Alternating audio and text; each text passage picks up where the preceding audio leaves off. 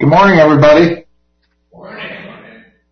It's glad to be with you. I'm sorry we're not there, thanks to COVID, but this is the best we can do at this point. And thanks to everybody for praying for me so that at least I've recovered enough to do this. So this morning we're going to talk about Paul and his ministry and continue on in the line of suffering. And I didn't have time, or actually I didn't have the wherewithal to put together a handout, so you're going to have to sort of keep your eye on me. So, Paul sort of has operated his ministry in such a way that there would never be an occasion to blame the ministry itself. Because there's those in Corinth and in every place he went who would be really happy to say that he'd worked for his own selfish ends and that the ministry itself was a big problem. So he shows how it's all personal loss and suffering for him, though some had said he was to blame. We see, I think, very early that Satan was making the church and not the world the scene of his activities. He does it is under a religious guise. I find it interesting that in listening to Chester McCauley over the years, he makes this point a lot, that Satan comes down the street, and on this corner, the southeast corner, there's the First Christian Church, and on the northeast corner is a vacant lot, which he could purchase and build his own edifice. But he doesn't do that.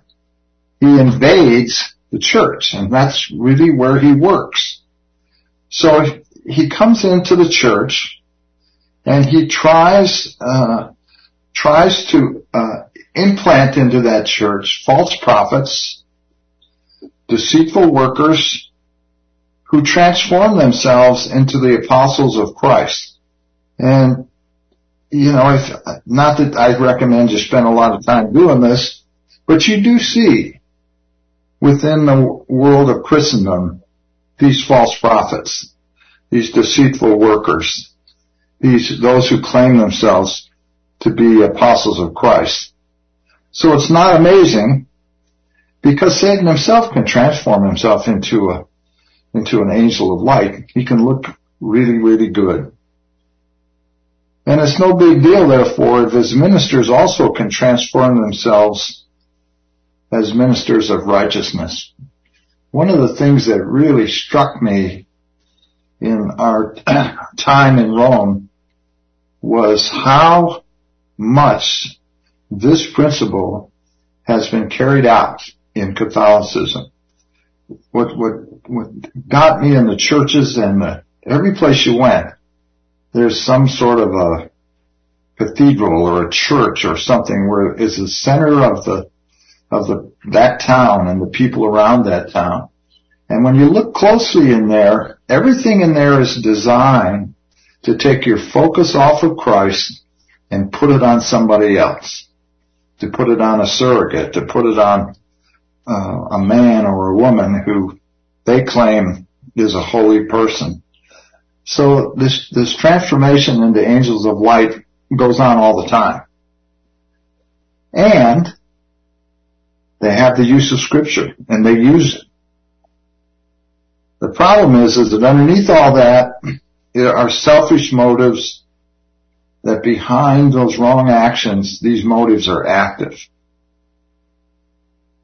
So Paul was careful. He wouldn't take any financial support from the Corinthians because they weren't in a very good spiritual condition.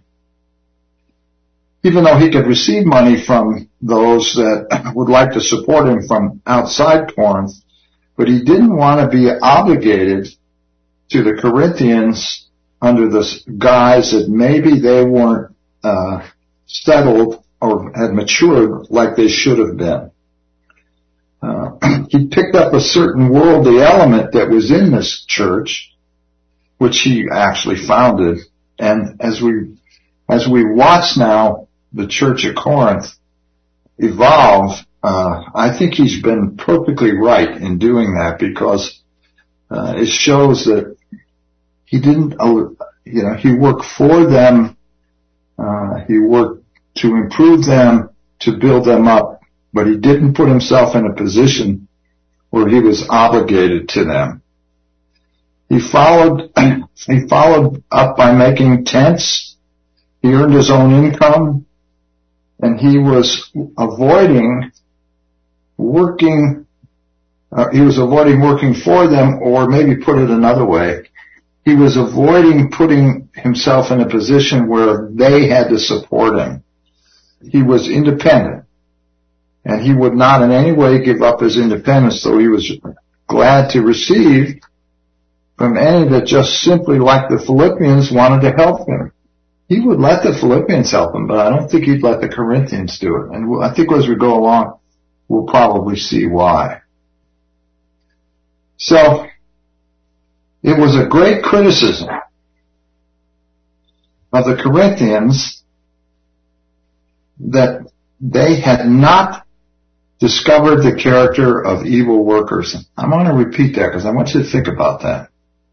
It's a criticism of the Corinthian church that they did not discover the character of evil workers amongst their midst. We're studying Revelation on Tuesday, listening to some of Macaulay's tapes. And in chapter 2, the Lord Jesus begins to write these letters to the 7 churches. And he's very careful to point out some things to them. First of all, he points out that he knows them, he knows what they're all about, there's no hidden items at all, and he finds that I'll read Revelation 2 and 3.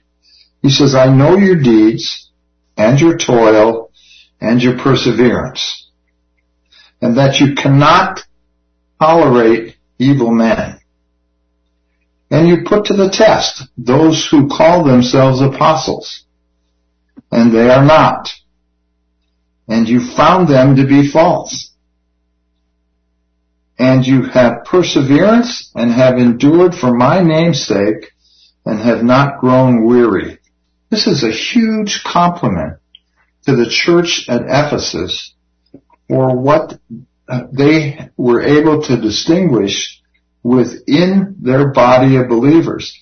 I think so many churches have these people working in them and nobody really notices, or do they really care? And they're not complimented for that. But here we are in Revelation when the Lord Jesus is writing a letter to one of the churches. He compliments them as a great asset that they can figure out by observation that there are people within that church that are not ministering the interests of Christ.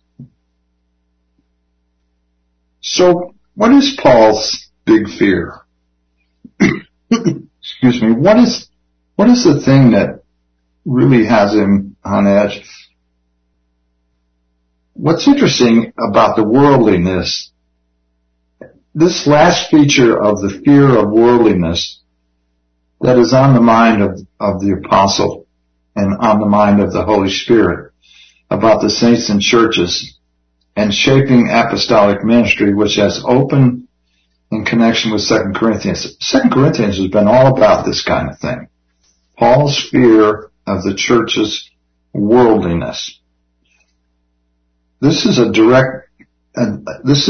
distinct character of this fear. It's not an apprehension that the religiousness or unfaithfulness or immorality corrupting the churches, it is formally distinct from each of these.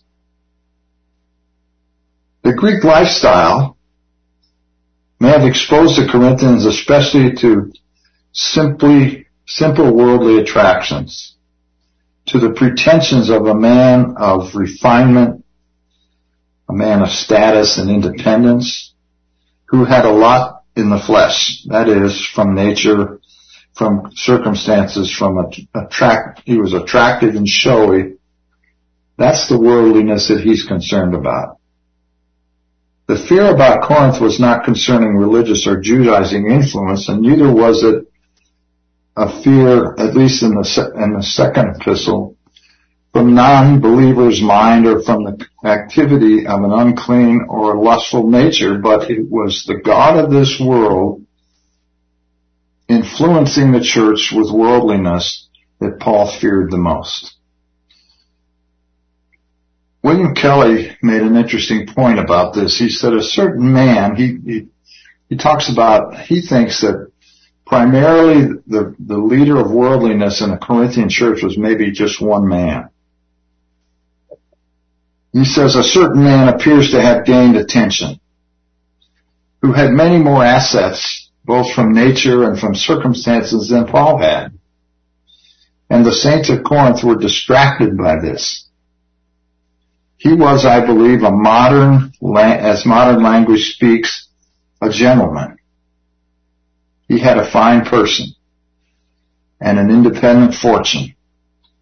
He had many advantages of that kind, and the Corinthians were under that evil worldly influence. To some extent, they had been beguiled. They were looking on things after the outward appearances. What did they look like from the outside? They were enduring a man vaunting himself and lording it over them and taking occasion by some low and worldly advantages he possessed from nature and from circumstances to be somebody special. Macaulay calls them super apostles. So this is a really difficult condition that Paul's got to contend with. Affection and confidence towards him had been withdrawn in a measure because he had no such advantage to brag about. Paul was fully determined not to involve himself in such things like this man did or compare himself to this man. And Paul was fully determined not to be involved in these things, and though he had certain things of which he might boast in the flesh, he would glory rather in his infirmities. He would be weak in Christ, in fellowship with him who was crucified in weakness, that all his strength might be spiritual. The natural advantages that this man had, he would use, taking to himself the importance and the value which attached to such things in the world, and which some saints were corrupted by. Paul had protested against these associations way back, in chapter 6, by talking about don't be unequally yoked with the world. And the matter of this man he exposes more fully, setting his own way forth in chapters 10, 11, and 12 that we're in the middle of now. In doing this, Paul offered himself as a practical witness of a way that was different from this man of the world. We have to notice these particulars. One, Paul refuses to know himself or to be known by the saints except according to his extent in the Spirit, and not as he was by nature or in the flesh. And two, he glories only in either his infirmities or in such dignities as separated him from all worldly estimation, as his rapture to paradise, for the world would not understand this kind of honor. For us as believers to understand that one day we are going to be able to, like Winnie, just go home and be face to face with the Lord Jesus. That's something to glory in. Or, if we're still here when the Lord comes, that we will be resurrected and be face to face with him there. Now that's something to glory in. There's nothing in the worldly, Christian world that's worldly to glory in at all. So Paul is going to present himself in contradiction of the man who gloried in the flesh. We may not know how hard it is to follow him in such a path and a willingness to be weak, that we may be strong in his decision to know Christ in weakness of the cross. Is there anything more difficult for us to understand, to get our arms around the fact that weakness is really valuable for a believer? Weakness in the flesh, weakness in anything that has to do with Adam. Weakness is a good thing. It's not a bad thing. Constable says all the trials that had Paul listed were external,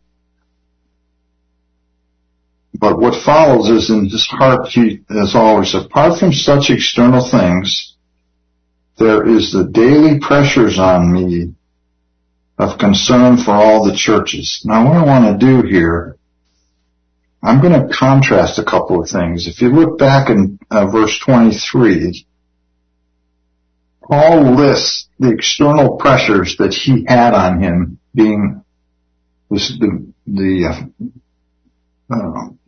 elder of the church at Ephesus, or the pastor.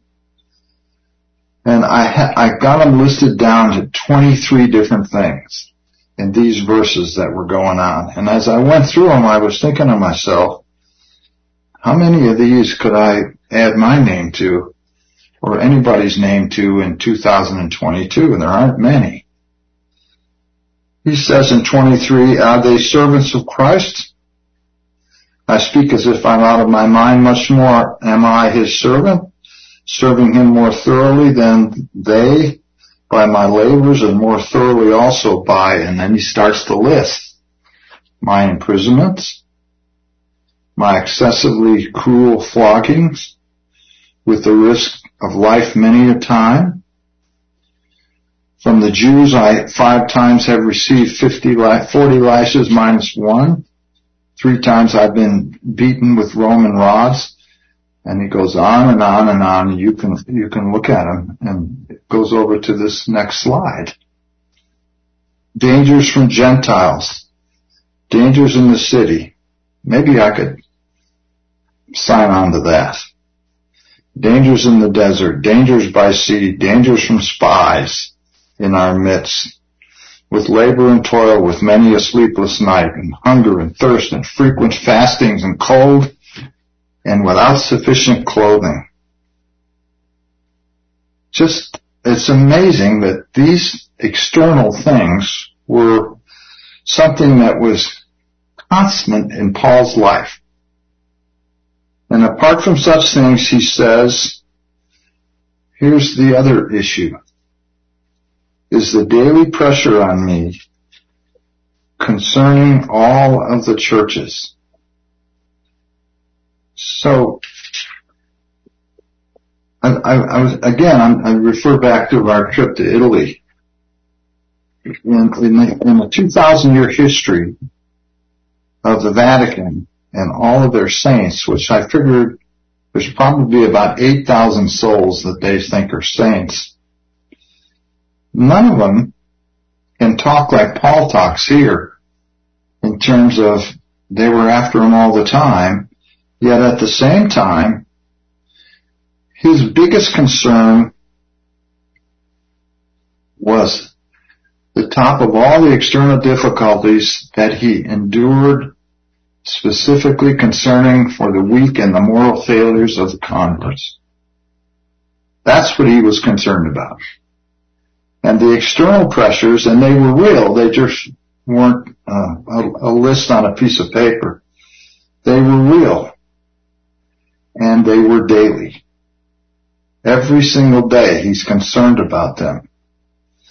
It was not only the endurance of this incredible, cruel external treatment from time to time from open enemies that test the heart of a servant. We talk a lot now, as we perceive things are getting more difficult for believers in the world and that this kind of a thing is coming. Well, it wasn't coming for Paul. It was there. And that's how we live. But Paul said the internal pressure is demonstrated yet more by the tireless and constant activity regarding one's ministry. No matter what the work and the danger, no matter where he went from country to country among strangers, whom the Jews could cause when they themselves received attacks regards the gospel, added to the manifold trials of the way. That's the way Paul functioned every day. Some false apostles would describe eternal resistance as a proof of their ministry's credibility. Not necessarily so. The Lord Jesus endured wrath of the Jews, wrath of the Gentiles, the wrath from his people, to the point of the death of the cross. I invite you to read John chapter 9. Paul's anxiety for all the churches is the added explanation of that care day by day which pressed on Paul.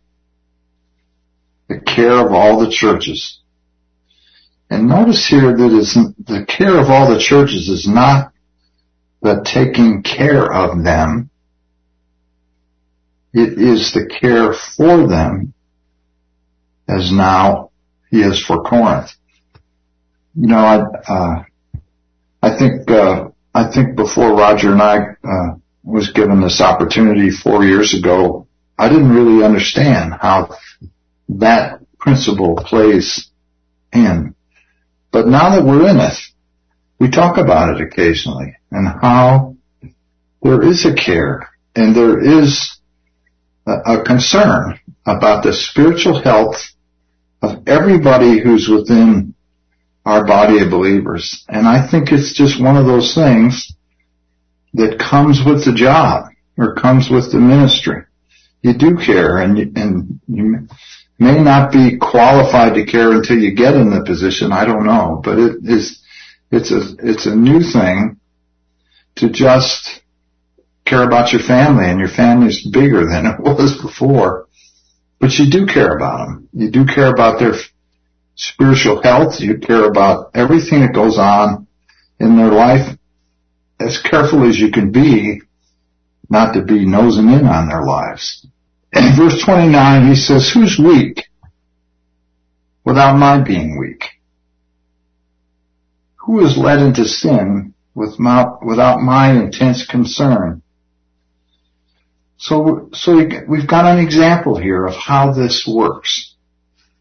Who is weak that I'm not weak? He tells the Corinthians back in chapter 8 of 1 Corinthians to take care that the liberty that they have, the freedom they have in Christ, doesn't somehow become a stumbling block to the weak among you. Who is stumbled, or who is sinned, or who falls into sin without my intense concern? That's what Paul's saying. Every time one of my sheep fall into sin, that's a big concern to me. You wouldn't think that, or maybe you would. Maybe you would if you were thinking about this. But I think in the world today, in the world of the clergy, you don't find many people that are concerned about something like this.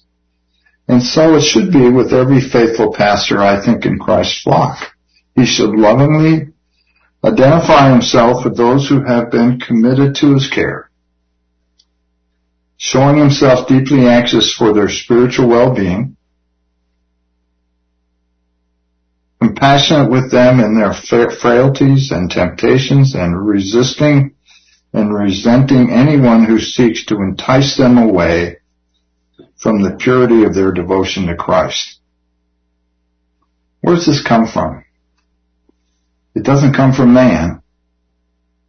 It's the divine compassion of Christ himself, burning in the heart of his servant and blazing forth in love, according to Constable, to reach and to bind to the one bridegroom the hearts of those to whom he ministers. The misguided minority in the church are hereby made to see in its elements and applications what is the ministry from which they would turn away, and to what depth it can descend, and to what heights it can reach. Look at Paul, who isn't a smidgen behind the greatest of Christ's apostles, laying down together all the symbols of his office knowable to sense, his labors, his stripes, etc., judging himself a fool in speaking of them, even by comparison of those who should rather have commended him, though for their sake he thereby takes away all ground of attack and all occasion of boasting from others. William Kelly says, nor was it by any means an exhaustive account. Back in chapter 8 of 1 Corinthians, he said, therefore, if food causes my brother to stumble, I'll never eat meat again, so that I will not cause my brother to stumble. He would change his whole behavior to keep a brother from stumbling. If they were deeply troubled with doubts, he could and did enter into their difficulties. If anyone had stumbled by the unworthy bearing of others, he would restore them. The most wearing suffering of all were those that he speaks of last, the care of all the churches. To bear with the feebleness of the weak, to listen again and again to the complaints of the offended, to correct the foolishness of the saints, to contend with the truth against false brethren. All this must have been the most testing thing in Paul's life, yet he did it. So he says, if I have to boast, I will boast of what pertains to my weakness.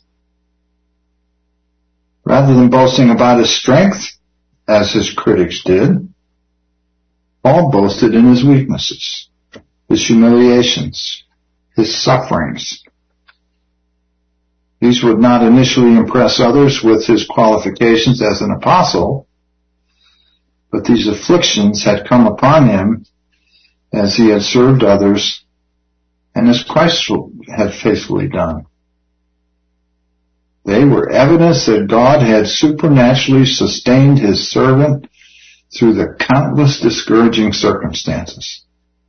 They were therefore the greatest possible proof and vindication that Paul in fact was an apostle.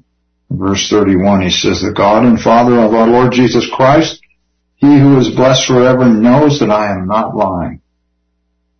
Paul's boast was that he resembled the suffering servant, the Lord Jesus, who was his life was like that of Christ. His life was like that of Christ. Paul called God as his witness that his claims, which probably seemed incredible to those who did not know him well, were true.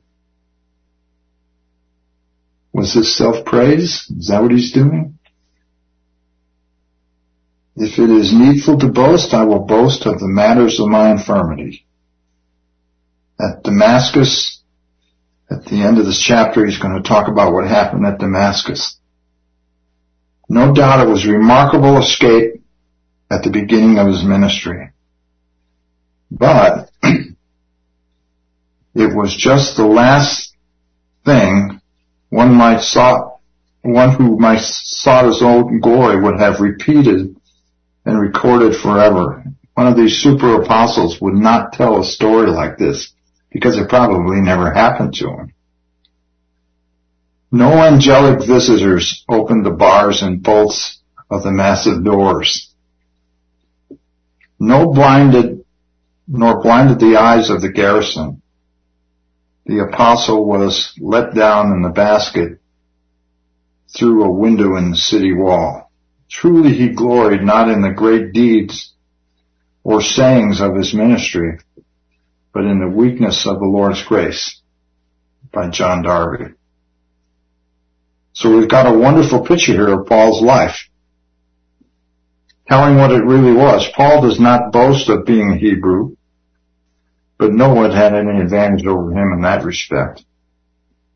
And it's wonderful to see that the power of Paul the apostle, the way in which he could take up all the highest doctrines and yet go into detail about all those other things. We're observing a flexibility of power that's astonishing. A generalizing power and an individualizing power that he is never tired of using. In us, the tendency is to get weary when we see one or two gatherings going wrong. But not Paul. He gloried in what he had gone through. He required power to go through all these things. It was not his own power he went through them. It wasn't his own power that sustained him. And he knew how this equation worked. So nothing could break him down. He wasn't cowed a bit after having his feet in the stocks. How naturally he writes after a kind of conversation in verse 31. He comes out with something he had quite forgotten, but he couldn't, but that he now occurred to him. It made little of himself to have escaped in such a way, but he didn't mind it. It was what he was glorying in. I was thinking about this this is the Apostle Paul. These 13 men, these apostles, were incredibly powerful in terms of spiritual things. Yet here he is, sneaking out a window and going down in a basket, and he isn't like Peter, where an angel came in and got him and opened up the doors and took him out. No, he was running for his life. And he's going out the back door. So what makes it so important to him that weakness would be the prime boast of his life? How does it become the thing that really he hangs his hat on? I think it's because it displays God's power and not Paul's. We see in 2 Corinthians 1:8, for we don't want you to be unaware, brethren, of our afflictions which come to us in Asia, that we were burdened excessively. Down to verse 10, verse 9 at the end of verse 9 it says, but in God who raised the dead, who delivered us from so great a peril of death, and will deliver us, he on whom we have set our hope, he will yet deliver us. In chapter 3, verse 5, he says, and not that we are adequate in ourselves to consider anything as coming from ourselves, but our adequacy is from God. Chapter 4:7.